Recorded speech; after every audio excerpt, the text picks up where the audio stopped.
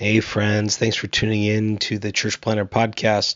Before we started today, wanted to tell you about a really special opportunity our friends at the Micro Church Conference put on by Brave Future, happening April 18th through the 20th in Kansas City. This is for all of you who are wondering what is a new kind of paradigm for missional church planting and church multiplication through smaller expressions of church, what they call rediscovering the smaller way. It's happening April 18th through the 20th. Kansas City is being hosted by Kansas City Underground. Going to be a great weekend. And they've given us 4 free registrations to give away. Normally the price is $90, but we will get you into the conference for free. We have 4 of those. What you can do to enter is go on our Instagram at Church Planter Podcast. And there you'll find a DM button. Click that DM button. Send us a DM with your email on it and your name and where you serve. So you email, name, where you serve, and you'll be entered to win one of 4 Micro Church Conference registrations. You just get yourself to Kansas City and you can be there and learn a ton from our friends at Brave Futures. Hope you enjoy the show today. The illustrious Jabba bids you welcome. I'm going to regret this. I'm Pete Mitchell. He's Peyton Jones. And this is the Church Planner Podcast, brought to you by Church Planner Magazine.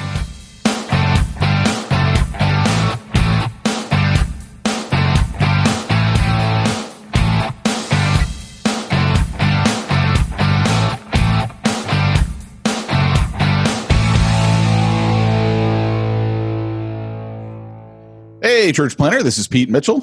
And this is Peyton Jones. And you've tuned in, once again, to the Church Planner Podcast. Yeah. Going on 7 years. Wow. I thought we were at 7 years. Yeah, we're like 7.5 now. We are, yeah, we're going on 8. We got the 7-year itch. I mean, shoot. I think the longest break we took was you were like, I got to do my book. And we took like 6 weeks off. Yeah, before April, my last 6 weeks, it was like February to April. Just because, yeah, man, that deadline was a killer. Yeah. Dude, so I got to tell you something. Jamie bought some pajamas that were like really soft. And she's like, oh, I love these pajamas. They're really soft. So when she gets the kids ready for bed, she gets ready for bed. And then we usually watch TV for, an hour or so before we go to bed. And I was like, man, I want to wear something comfy when we're watching TV because I'm just wearing the same crap I've been wearing all day. I'm like, sweat shorts. Yeah! I knew you'd like that. So I picked me up a pair of sweat shorts and I'm like, these are amazing. Right. I'm telling you, that is the sign of a man that's just let go. He just doesn't care anymore. I remember putting sweat shorts on, just so you guys know, like, you cannot be cool and wear sweat shorts. The story that I told on the podcast once was I was in the store and they had like 2 for $1 on sweat shorts and they were Nike. And I said to the dude, hey, what's up? Like, these are $60. And he goes, yeah, but they're Nike. And I go, yeah, but they're sweat shorts. I was like, come on, dude. Like, you cannot dress up a pair of sweat shorts. That's like, Homer Simpson's muumuu, or like the checkered golf pants that weirdos wear when they're on the golf course, right? Because you're a weirdo. I don't care if, like, that's just like a herd mentality. Oh, all the other guys wear checkered pants and white belts on the golf course. You're a weirdo. I don't care. You're a weirdo. The fact that you're such a peer pressured weirdo to go wear that stuff on the golf course. I have no respect for you whatsoever. Come on, hate mail, Pete at churchplannerpodcast.com. Go straight to the trash. I think actually, because we had someone who like went to our website. They're like, I tried to email both of you and I just got return messages like those email addresses don't work. And I'm like, yeah, but we probably turned them off by this point. Who knows? There's a reason I'm no longer in pastoral ministry, folks. That's because, dude, you're going back. You're going back. I will. It's funny. I've been out for a time. I am going to be starting a network local network of church plants. That is definitely happening.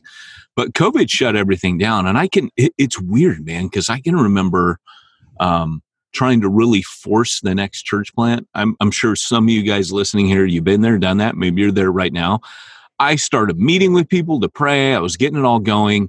And then Zondervan came knocking and said, hey, we need you to write a textbook. And I'm like, cool.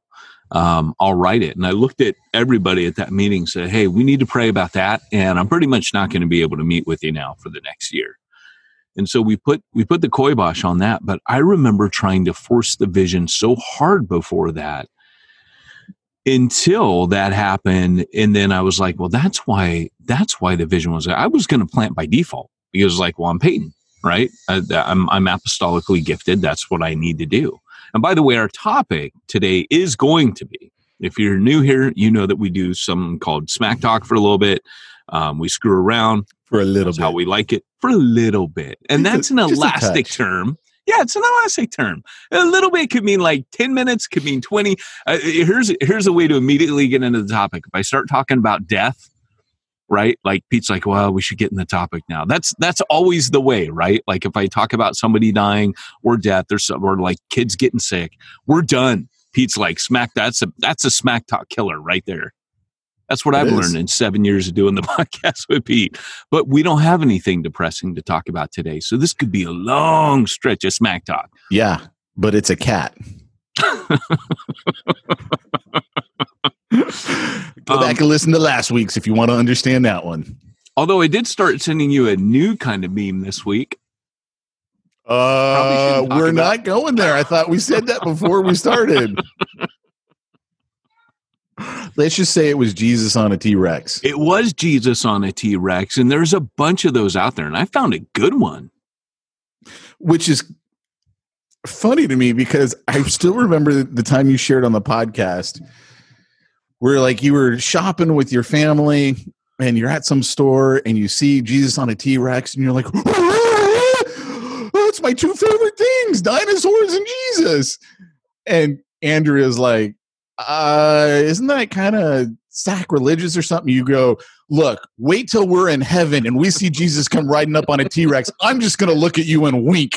That's right. He's going to be like, hey guys, welcome. And I'll just look at her like, see, because on the new heavens and new earth, all that's going to be there. She could ride a brontosaurus. That's a vegetarian. He's not a meat eater.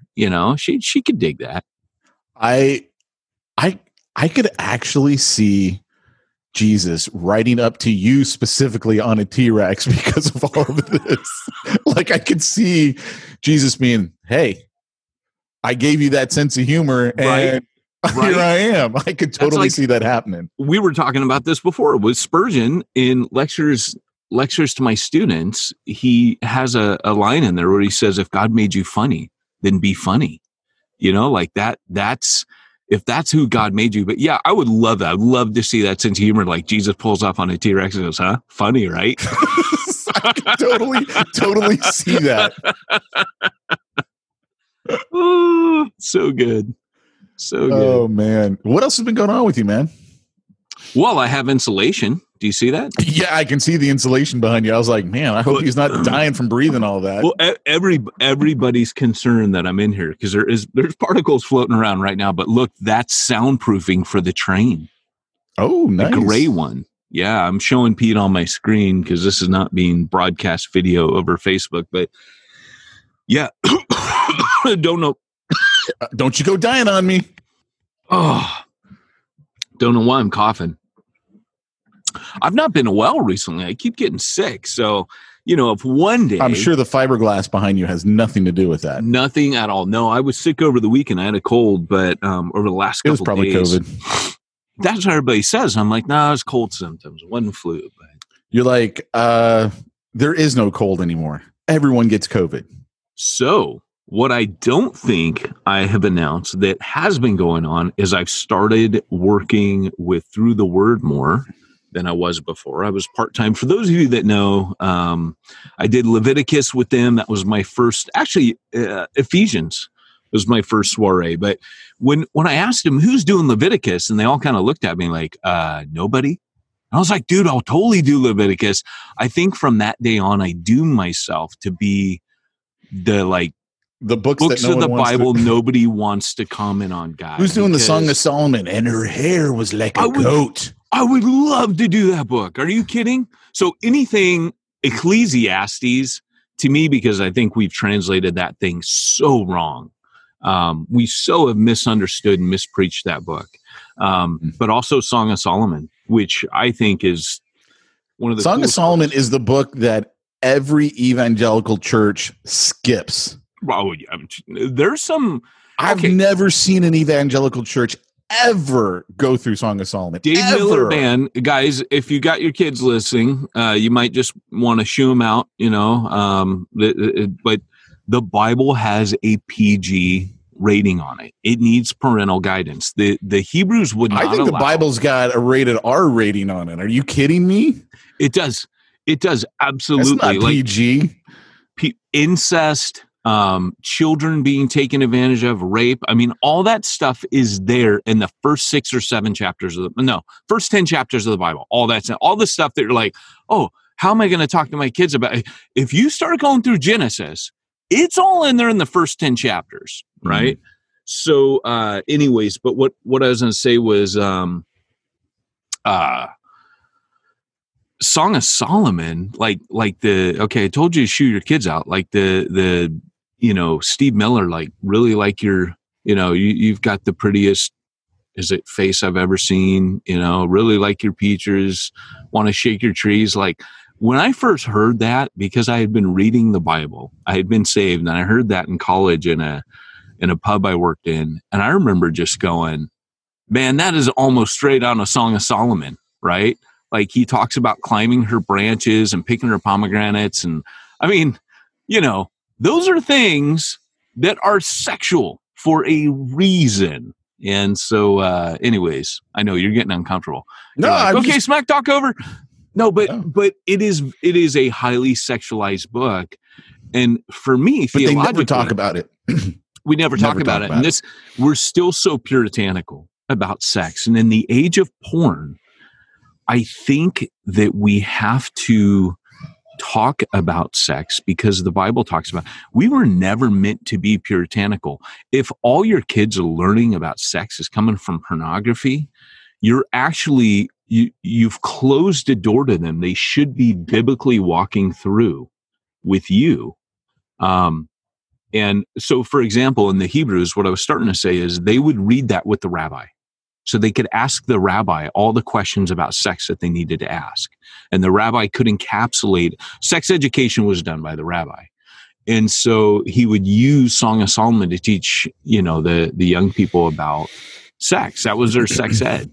And so I don't know to what degree sex ed happened. I don't know how, but it was all put in the language of, this is a gift from God. This is something that you're meant to enjoy. This is something between them. There's romance. There's that whole do not arouse or awaken love before it desires. It's, what's interesting, kind of a side note, but you made me think of it with what you were saying with the whole learning about sex as a kid and all that. There's a book that I've been reading, and when I say reading, those who listen to the podcast know that means Audible. It was a book that Dan Sams recommended to me, and I believe it's called On Killing. And so this guy's done a lot of research on war and actually killing people and the psychological impact of it all. And in the very first couple of chapters, he makes a really interesting point about how things used to be before we had basically buildings and rooms and where everything was separated out. Like when you were in a big teepee, he goes, you got kids in there and all of a sudden, at night they hear mom and dad and, what's going on over there. And his point too was like child molestation in that kind of environment couldn't happen without the other adults being okay with it. Like knowing what was going on, because there wasn't separate rooms that everyone was going in. It wasn't so hidden. And I just found that really interesting because I never thought about that, right? Living in a teepee. Like I watch a show called, I think it's called Life Below Zero. It's about Alaska. And one of the families, their Eskimos, or at least the wife is, and the kids obviously are. The husband, I believe, is from Montana, but they live like an Eskimo life, and they live in a teepee.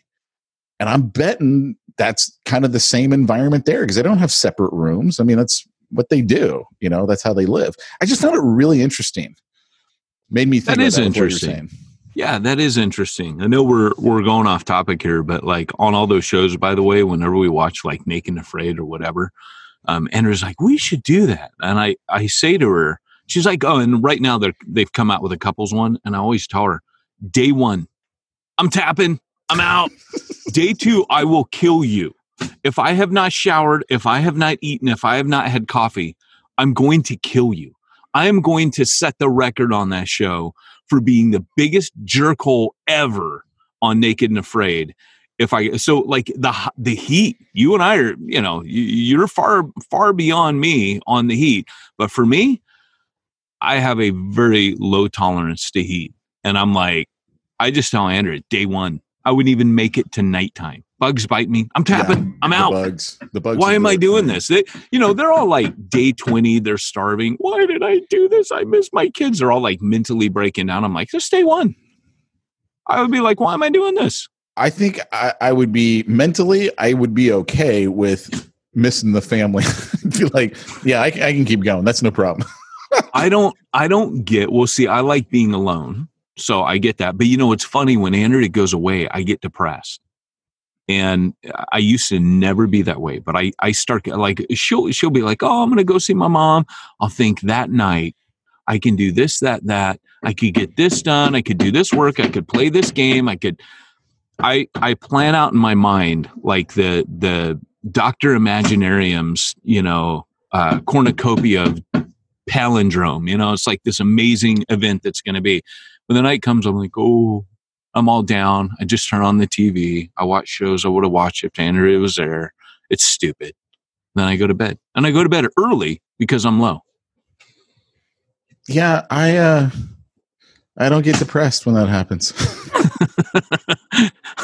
Which you don't call me? I don't get depressed when Andrea leaves you for the night. Sorry. That's funny. That's funny.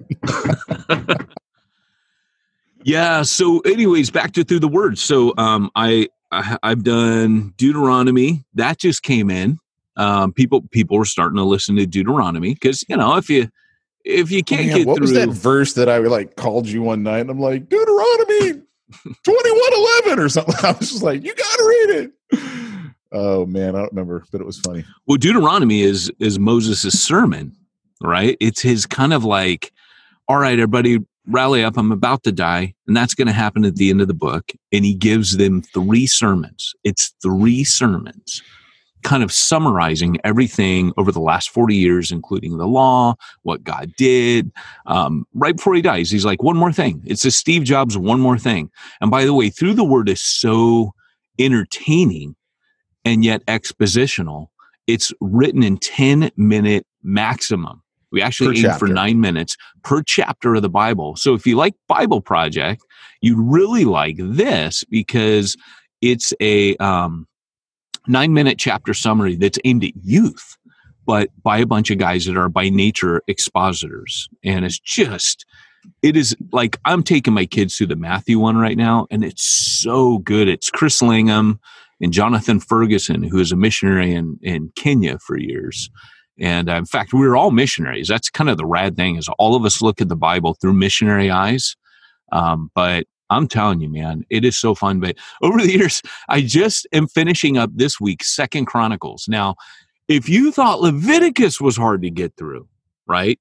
1st and 2nd Chronicles. So they give me 1st and 2nd Chronicles and I'm like, oh, okay, cool. I love Bible histories, blah, blah, blah. First 9 chapters are genealogy. Oh, no.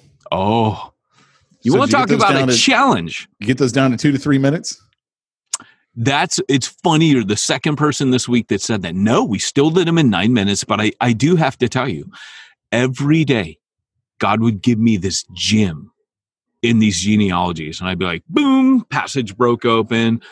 It was it was amazing because every day I would dread it going into it like, oh, this is going to suck, which you never want to have that attitude towards the word of God, right? You always kind of feel like it's God's word. There's a reason, and there is, and I would explain, there's a reason why there's 9 chapters of genealogy. They went away in Exodus to Babylon. They've come back. It's the second Exodus. First thing they want to do is they want to check that all the lines are in place because the Messiah is coming through the line. They know now he's coming through the tribe of Judah, so they've got to check the records. They've got to get everything straight. They've got to recapture that part of the history because they've got to reestablish whose father's who, and so. All that there's a reason, but I'm telling you, every day was rad. So that's what I'm doing now. That's a bulk of my time now. And the other thing, do they tell you how many books you're going to end up doing, or do you know? Yeah, we've mapped it all out. Yeah. So my next one's Jeremiah, which is my least known book of the Bible, believe it or not. It was the prophet I read the most of when I was younger as a believer, and I was reading the Bible a lot. But And are they going to do a version where it's like you're doing all of the books? So when I came on, I told them, I said, hey, I have this thing called Bible Ninja that I've got kind of on the back burner. I'm 47.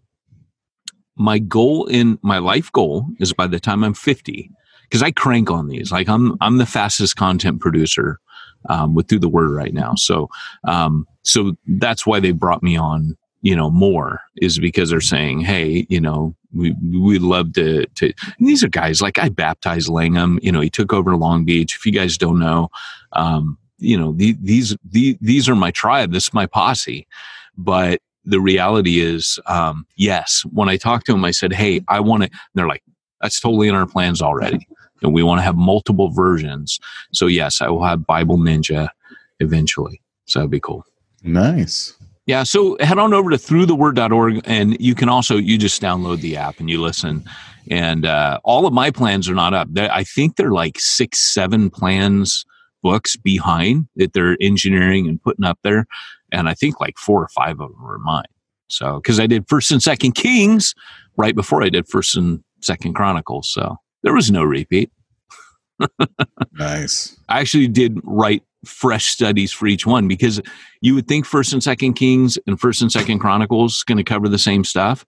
It's not. The history is not told the same way because they were written for 2 different purposes. And I go into that. So it was fun, man. I love this stuff. But once you've done 1st and 2nd Chronicles, like I fell in love with 1st and 2nd Chronicles. But once you've done it, you're like, yeah, I could do any book. Like nothing's hard after that. Nice. So, but sorry I took so long on that. So back to me. Went shooting last night. It was fun. That's good. What's up in your life, Pete? Yeah, I just went shooting. I saw that. You said you could never get enough training. And might I say that all of your selfies that you're taking are generating quite the response, quite the tribe of admirers from young church planners. I have turned into quite this. It was funny. This morning I was thinking about it. I was like, now I get why all these people who work out do all these selfies. I'm like, yeah, they proud, man. And rightfully so. They worked hard and they reached a point and they're taking selfies. I would take non-obvious selfies. Like I would still be vain about it, but I'd be like, blur your head over there. Like I'd point a bunch. Like sometimes I do that with my tattoo. I'll be doing an exponential and I'll be like, time to show the tattoo. Oh, stretch over here, that's revealing my tattoo. So that's an ink marker. That's not a real tattoo. That's just an ink marker. Sharpie. So I told Jamie, by the way, I don't actually do that. I told Jamie about your advice on my white arms, right? Because I've got the massive farmer's tan, right? I mean, I'm a redhead by nature. I know it doesn't look that red anymore. Yeah. And but after 44 years of always wearing, sleeves because you burn. Yeah, man. And now I'm wearing tank tops only when I work out. I don't wear them out in public. Yeah. And I got these really white arms, and you're like, oh, now you got an excuse to get tattoos all over. Yeah. I told Jamie that, and she's like, no. I'm like, dude, but come on. She's like, no. Did I send you that picture of the dude in the supermarket? And he's like super, like he's so roided out. And it says, this is how I picture myself when I'm future. And next to him, in my future, when I'm older. And then there's a dude next to him in a brown shirt. An old guy. Yeah. And it says, except I don't really like brown as a color. I don't see myself wearing those shirts too often. That's pretty funny. Yeah. Meaning he wasn't the roided guy. He was the old, skinny, just normal. But you barely notice that guy, because that other guy, it's like your eyes go straight to him. Yeah, he's like a freaking monster. He's a monster. Yeah. Yeah. I would think that's all that dude does is constantly go to the supermarket and work out, because he's like, I must feed, warrior needs if food that guy badly. was real, probably. I mean, I guess Arnold back in the day, he would work out twice a day for 3 hours each time. Oh, wow. Yeah, And- he worked for that Mr. Olympia. I mean, yeah. he worked for that thing. Yeah. And He was so freaking young. When he was like 19, he had 19. Like, you could trace every year he'd gain an inch. When he's 22, he had 22-inch biceps. Like, it was insane. I wonder how much steroids he did, because he's admitted to doing He did steroids. them. Oh, yeah, he did them for sure. Yeah. Well, first of all, they all do them. Yeah. Like, Exactly. almost everyone in professional sports does them. That's why they keep getting popped. Well, any bodybuilder back then, Yeah. you could not get the mass you needed to Not compete. at all. Not even Yeah. close. Because steroids will push you beyond what your genetic capabilities are. But of course, Joe Weider, being Joe Weider, was always like, do not take anabolic steroids. They're bad. Always whatever. follow. But take my powder. Buy my powder instead. By my powder. Well, it My was weight funny gain because I powder. was watching this interview with Ronnie Coleman. So Ronnie Coleman is known as the king because he won Olympia 7 or 8 times. And just he's like the biggest guy ever. I mean, he's just huge. And he had great symmetry and low body fat. I mean, but he was a cop for years. And so there's all these videos, I was watching this documentary of him, and he had to have all of his uniforms specially tailored for him because he was so big. He had 24-inch arms or something. So they had to make, new uniforms, and he's in Texas. Right. And all I was thinking was, how in the world did he justify being a cop and still doing all these steroids? Yeah. Because I'm like, I don't they get had it. to get tested, right? Well, Would imagine you're drug yeah, but the tested thing as was, a and this cop. is what I totally forgot. And so he was being interviewed on Joe Rogan's podcast. And so Joe Rogan started talking to him about it. And he goes, oh, yeah. But, back then it wasn't illegal. So we just did it under a doctor's supervision, and he'd write us the prescription for it. And so he goes, we had the DEA come in, and we want to know what you're taking. And I showed them all my doctor's prescriptions, and they're like, oh, okay. I'm like, that's right, because it didn't become illegal until late 90s. Wow. Off of basically, politicians trying to go, oh, this is bad. This is going to ruin our kids, blah, blah, blah, blah. But yeah. Yeah. Hey, I know we're out of time now for Smack Talk, and we got to get into the topic. And our topic today was going to be the activities of apostolic planners. But I wonder, should we quickly say something? And I almost wonder if it turns into the topic, but with the court ruling yesterday, did you want to say anything about that? What was the court ruling? With Breonna Taylor? Oh, I didn't. You can talk about it. I can give my own 2 cents on it. I didn't read enough up on it. I didn't either. I just remember when it happened. And I know right now, people I greatly respect are pretty upset about it. I've been on pretty much a social media fast all day. And then I'm on a political fast for 30 days. So I moved everything off my iPhone home screen that had to do with anything that was just stuff that chews up your brain, and it does nothing good. So on my homepage, I've got Audible, I've got Kindle, I've got Bible apps, and I'm only allowed from the time I get up to the time I go to bed, I'm only allowed, or, before I go to bed, I put the kids down. I have to cuddle Eden as she falls asleep. And that's my job every night.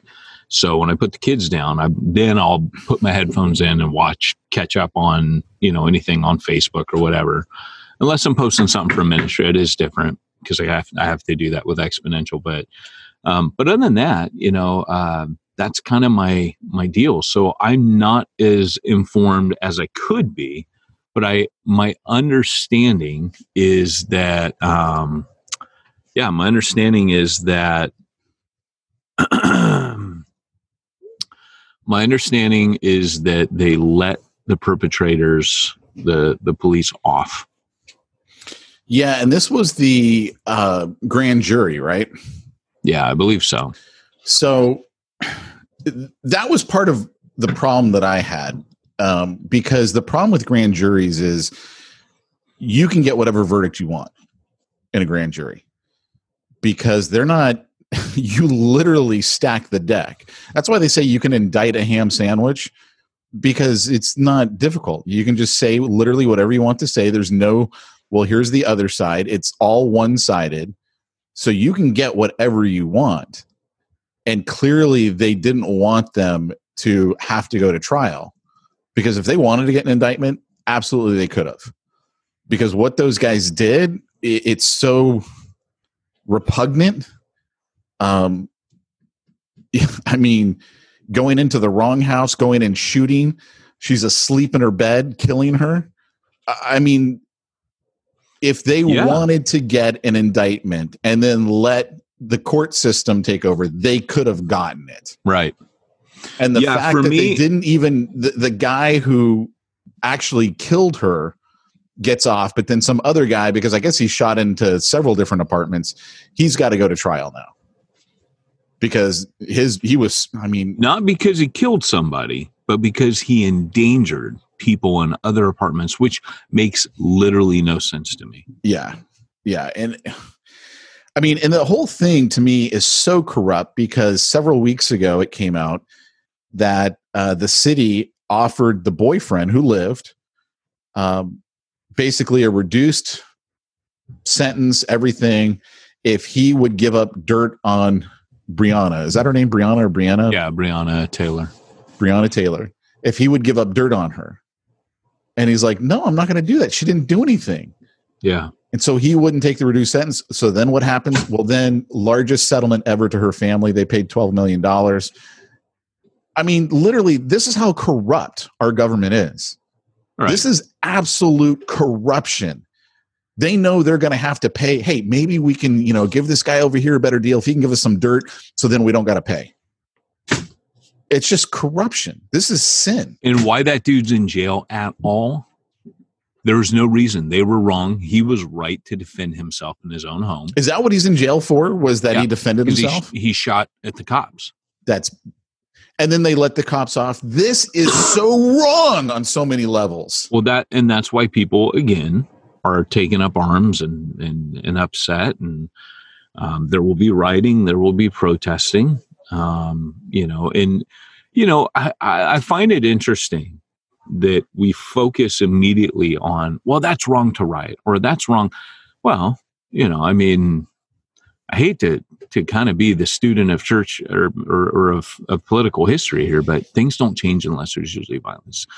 People forget that there was plenty of violence during the civil rights. It was not a peaceable movement entirely. Martin Luther King Jr. kept calling for peace. He kept saying, if we don't peaceably demonstrate, they will not listen. But there was tons of rioting and violence. Right. And I do believe that to a certain degree, there is a certain amount. And I know I got heat for this months back. That's okay. I can take it. I'm just telling you how it works. I'm not telling you what's right. I'm not saying that I'm advocating violence. This is what happens. Switch off your Fox News, switch off your MSNBC, stop falling into the same familiar trenches. I'm not taking a side on the violence. Oh, Pete, my inspector's here, my house inspector. I have to go. I'll be, it will take like 10 minutes. I'm so sorry, man. Okay. All right. We'll pause.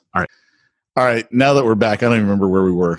But. So I was just saying, look, that's just the way it is in history, right? So even though everybody's decrying, the fact of the matter is occasionally violence on behalf of the people puts the government in a place, and I would say a healthy place, of fear. Government should be afraid of its Well, the American Revolution was violence. right. They didn't peacefully, they did peacefully protest. They did the Boston Tea Party. And then when they tried to start taking away their weapons, they're like, no, we're not going to let you do that. And the way things work, and again, people are going to argue, oh, but that's not cool, yada, yada.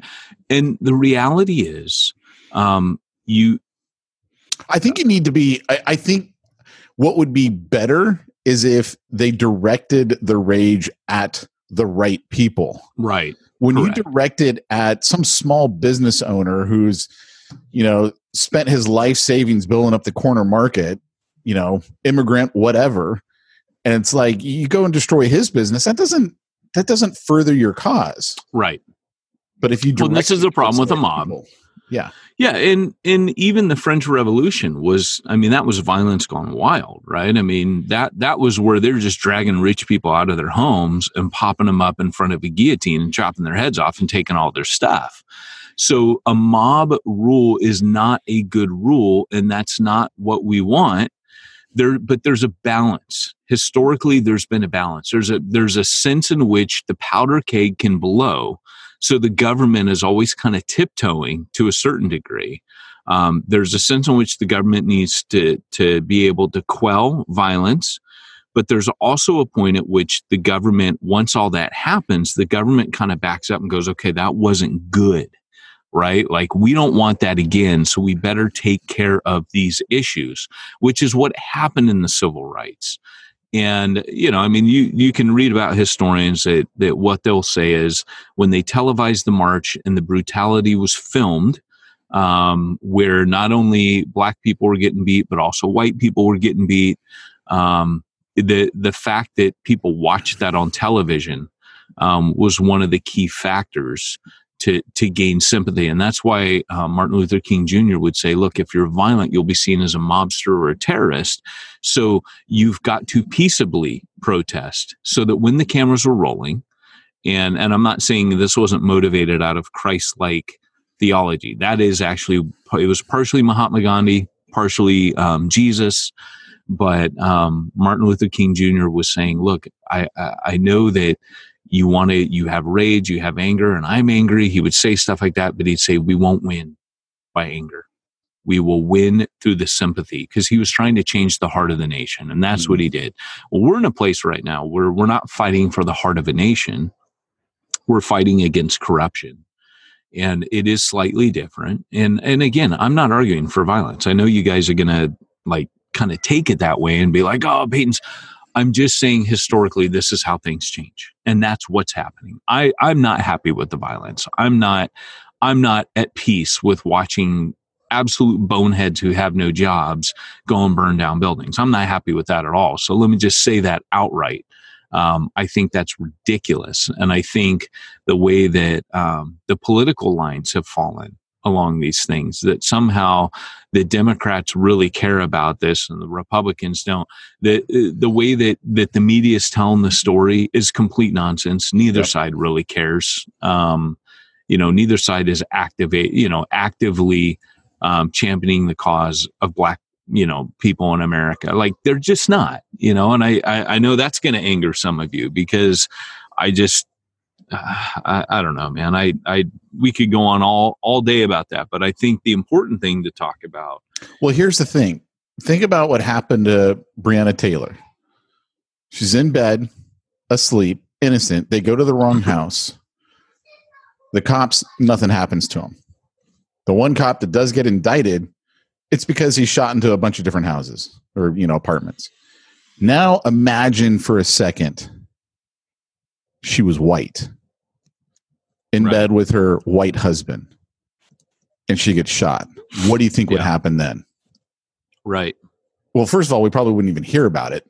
But if we did, it would be utter outrage. Well, Bono said something kind of similar to that. He was trying to raise all this money for the developing nations, and he's got the One campaign and the Red campaign, and he's been a huge social activist for years. And he's,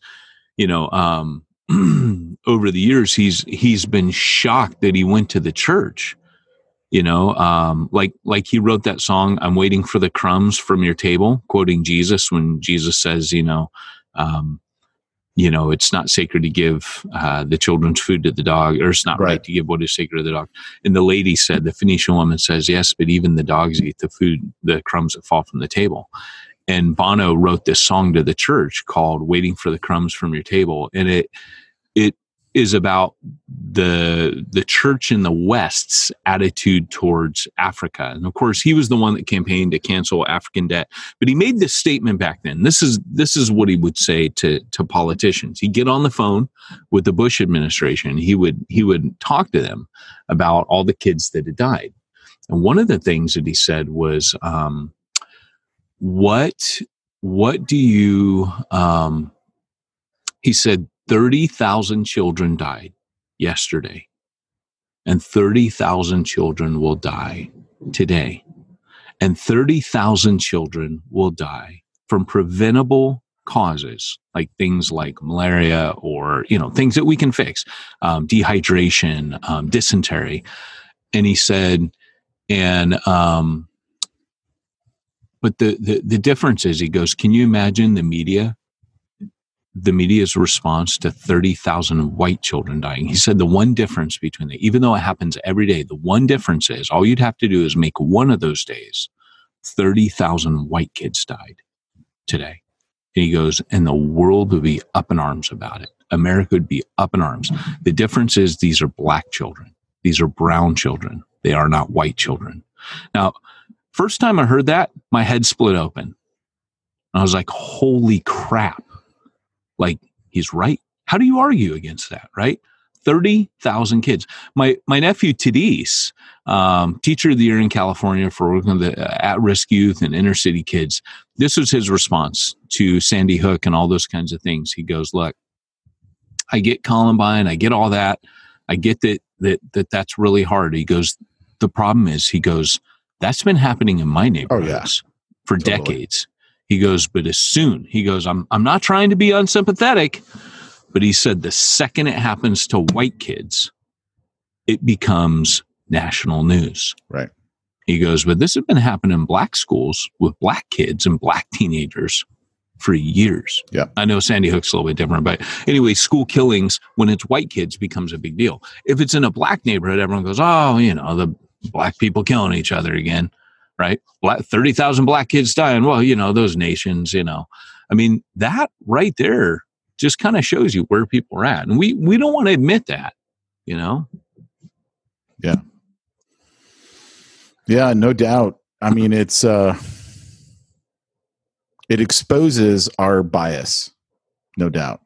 It really does. Our bias.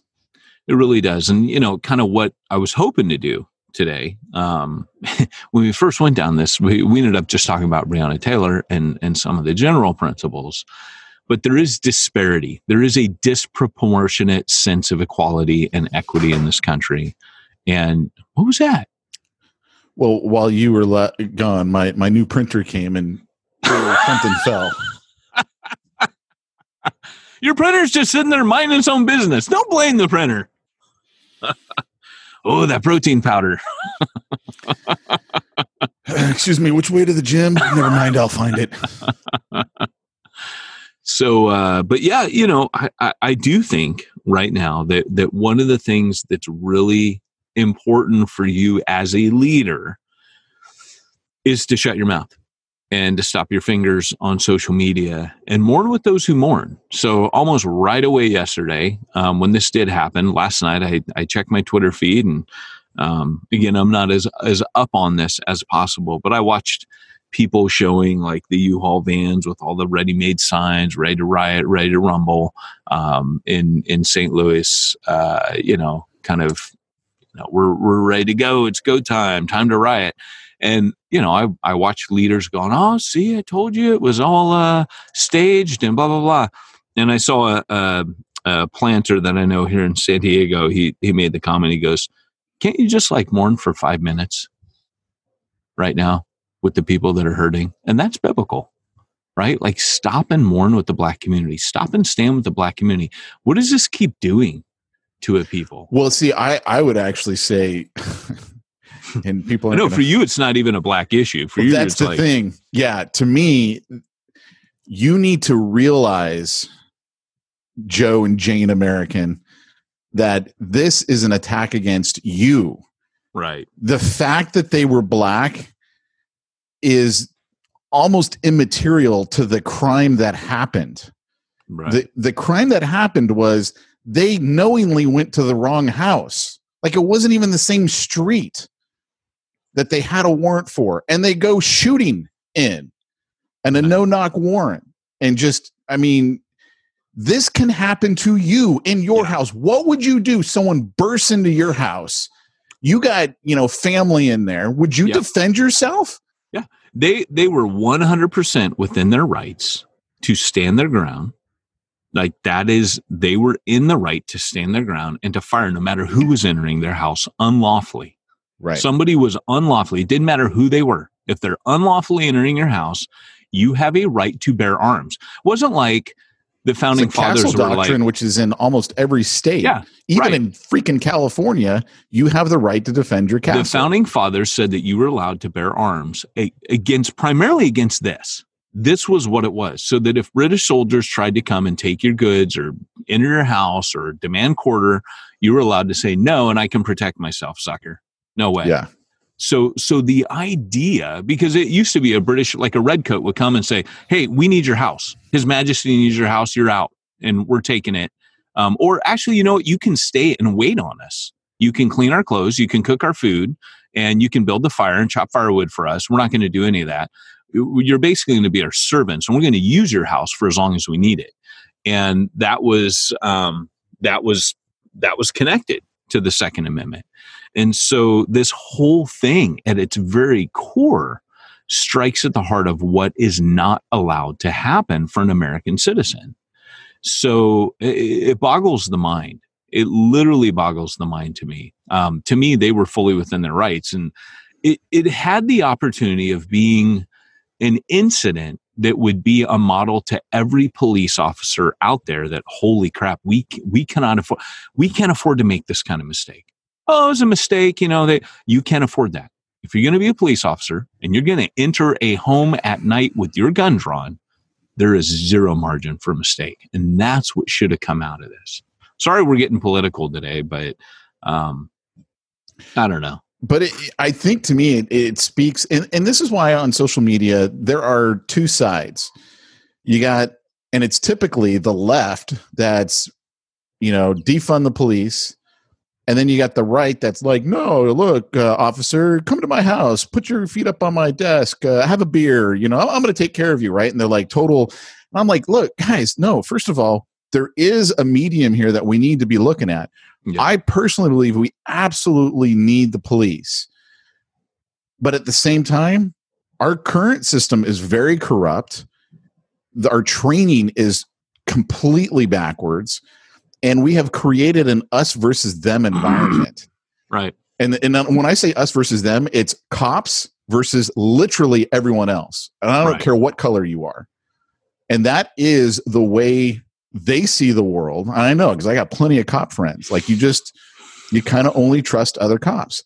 Right. And when a cop does something that's illegal, what do the other cops do? Well, we've got to protect our brother in blue. I mean, and they're not turning in each other. They won't turn in each other, because if they do, the second they do that, they're now on the outs.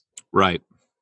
And it's like the system is corrupt. I don't know how to fix it. I mean, I don't have some advice for, hey, this is how we fix this situation. But defunding the police isn't going to fix it. And at the same time, just pretending like there isn't a problem isn't going to fix it. Right. No, absolutely. And I don't think there's always easy solutions. Like, this is systemic. It goes deep. And I don't mean just systemic racism. I mean systemic issues with the police, systemic issues with politicians. The fact that everything in this country gets politicized into a two-party system is a problem. Yeah. I would encourage you guys to read Tim Keller's article about why Christianity can't fit into a two-party system. That was in New York Times. You can go to my Twitter handle, which is, I think, Ministry Ninja, at Ministry Ninja on Twitter. And you can see I retweeted it this morning. He's taken a ton of heat. And that's very telling that, for a nation that is so tempted to make the same mistakes that the apostles made, like, Lord, they marry the kingdom of God to their political agenda. And that's happening. And people are like, this is a clear battle of good against evil. And, I get that you're saying that, but let me tell you something. As soon as the Supreme Court changes, if your Senate, if your Congress, if your president are all conservative, mark my words, they're not overturning Roe v. Wade. Well, we've already had that, and they didn't overturn it. It's not going to happen repeatedly. We've had it twice since Roe v. Wade, and it's never turned over.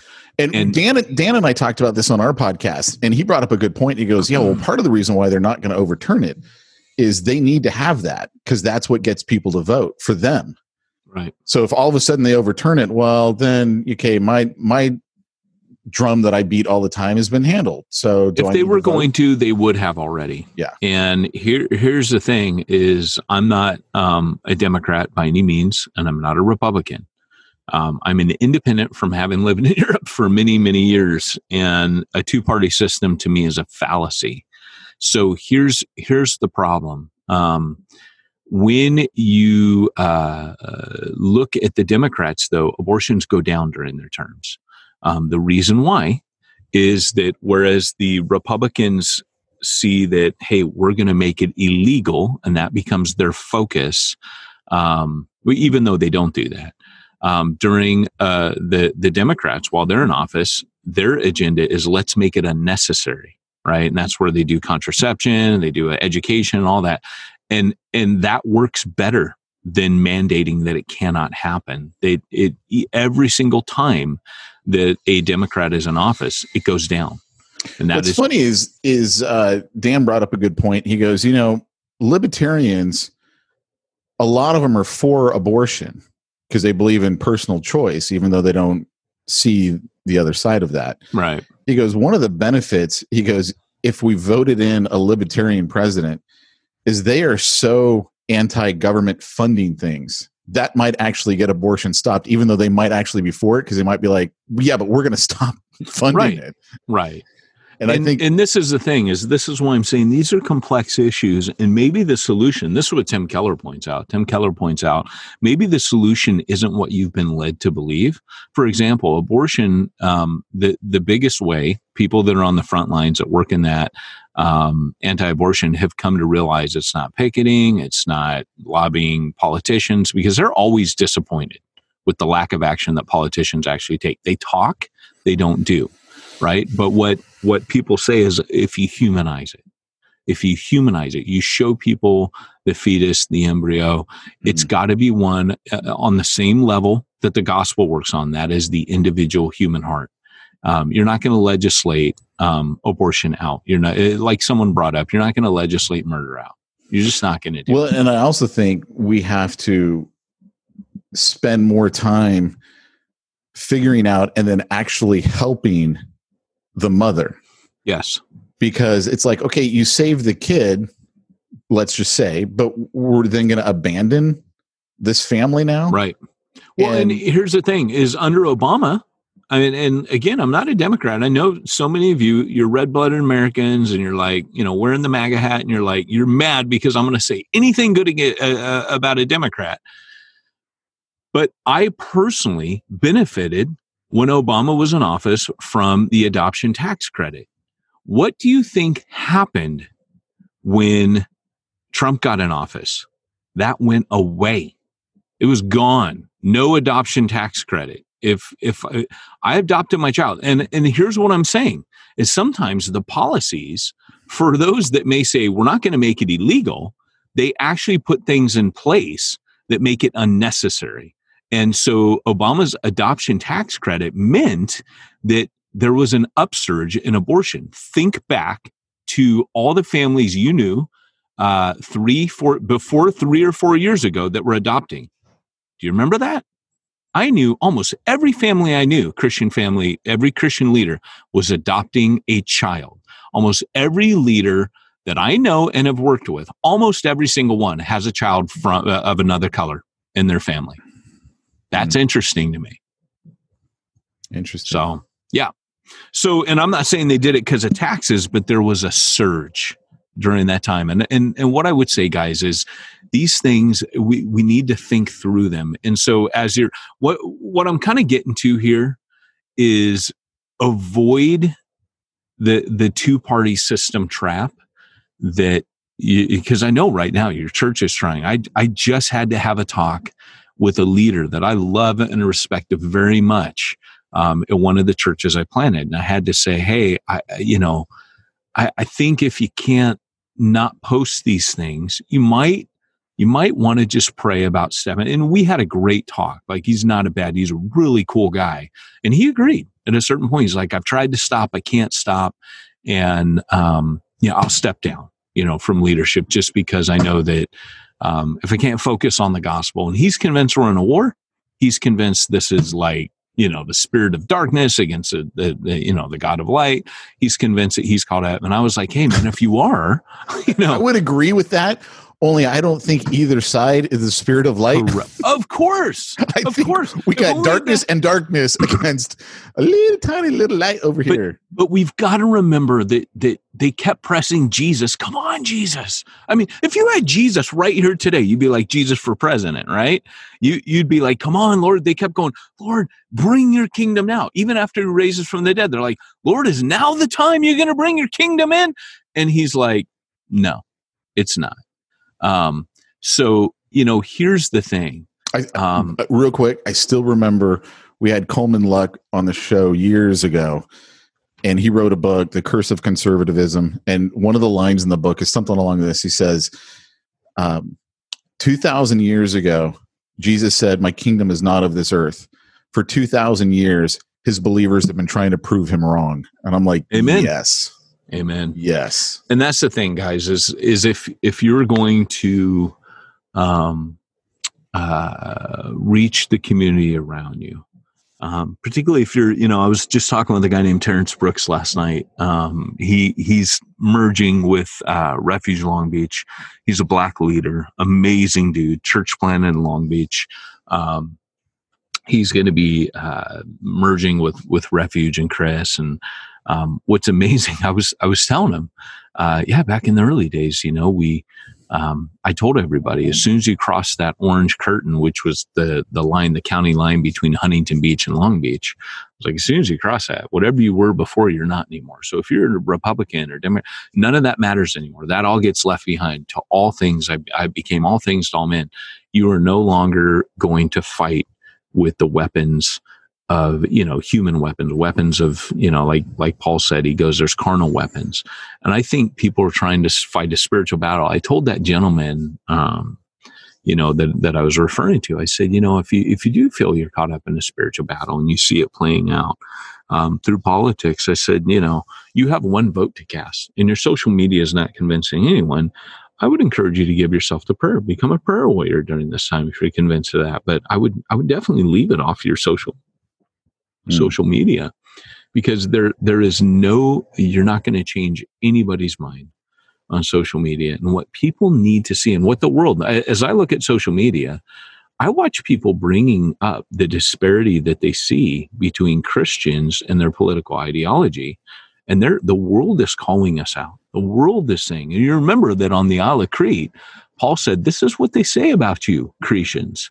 And, that you're evil brutes, lazy gluttons. And Paul says, and this is true. Like, Paul actually agrees with their critics and says, this saying is true. He's not saying this saying like what they're saying. This is, the fact they're saying it is true. Paul says what they're saying is right. You are. And that needs to change.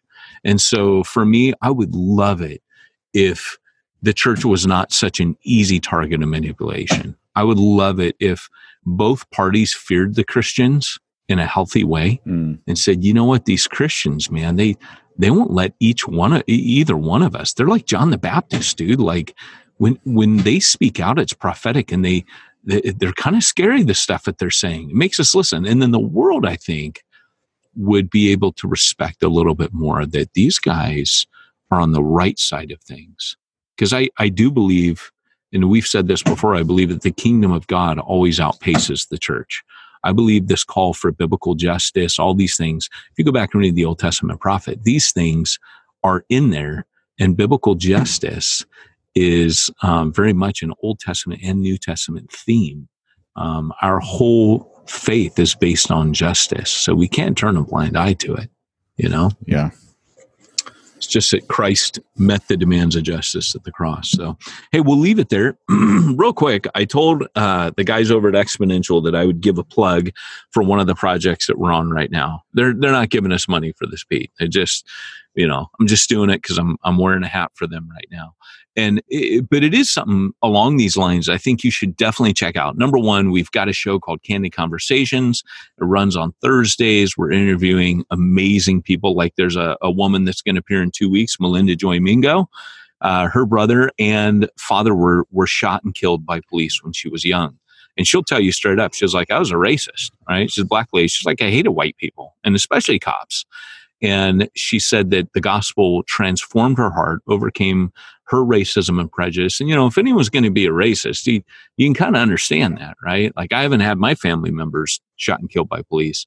But if you go to multiplication.org, you can register for that. And if you add a /roundtables, you can sign up to one of 100 roundtables that's going to be all over America with 100 people each.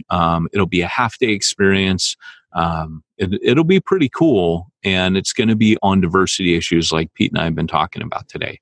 So be sure to head on over to multiplication.org /roundtable. Sign up. It's $29 to the end of this month. So you got a couple days from this podcast to still sign up, attend one near you. And these are epic. I honestly believe that history will look back at this, what's going on, and we'll actually talk. I think Exponential has and the SBC with J.D. Greer coming out and making some bold statements and taking some bold stances on behalf of the Southern Baptists. I believe that it will look back and say that things started to change here. So the purpose of these is to get you to be able to address these things in a healthy biblical way with your congregation.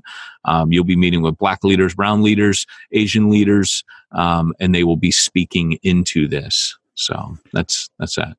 While you're doing all this stuff with Exponential and through the word, how do you have time to take care of church finances, IRS compliancy, and payroll taxes and all that stuff? Well, Pete, the only way I can attend a roundtable such as this is if I know that while I'm there, I've got someone back home working on my tax compliancy needs, my IRS compliancy needs, my bookkeeping, my payroll, helping me budget, dealing with my offerings, and keeping track of all that, donor receipts. And you know who does that for me, Pete? Who would that be? SimplifyChurch.com. Wait, who was that? That's right, Pete. You heard me. SimplifyChurch.com. That's wow. SimplifyChurch.com. I love it. Like spelling out the COM? I do. That's new. I made that. Hey, so guys, thanks for joining us today. This has been Peyton Jones and Pete Mitchell. One day we'll get back to talking about Church Planner, but hopefully we just made y'all mad. Remember, that's Pete at churchplannermagazine.com. Or is that right? I have no idea. Not even right anymore. Don't worry, it goes straight into the trash. We don't even hear it. But if you do want to catch us on social media and tell us what buttheads we are, you can do that, but we'll probably ignore you there too. So thanks for joining us today. We've been talking about all kinds of stuff today, unplanned, but if you want to reach the ones that nobody's been reaching, you need to go where nobody's going and do what nobody's doing.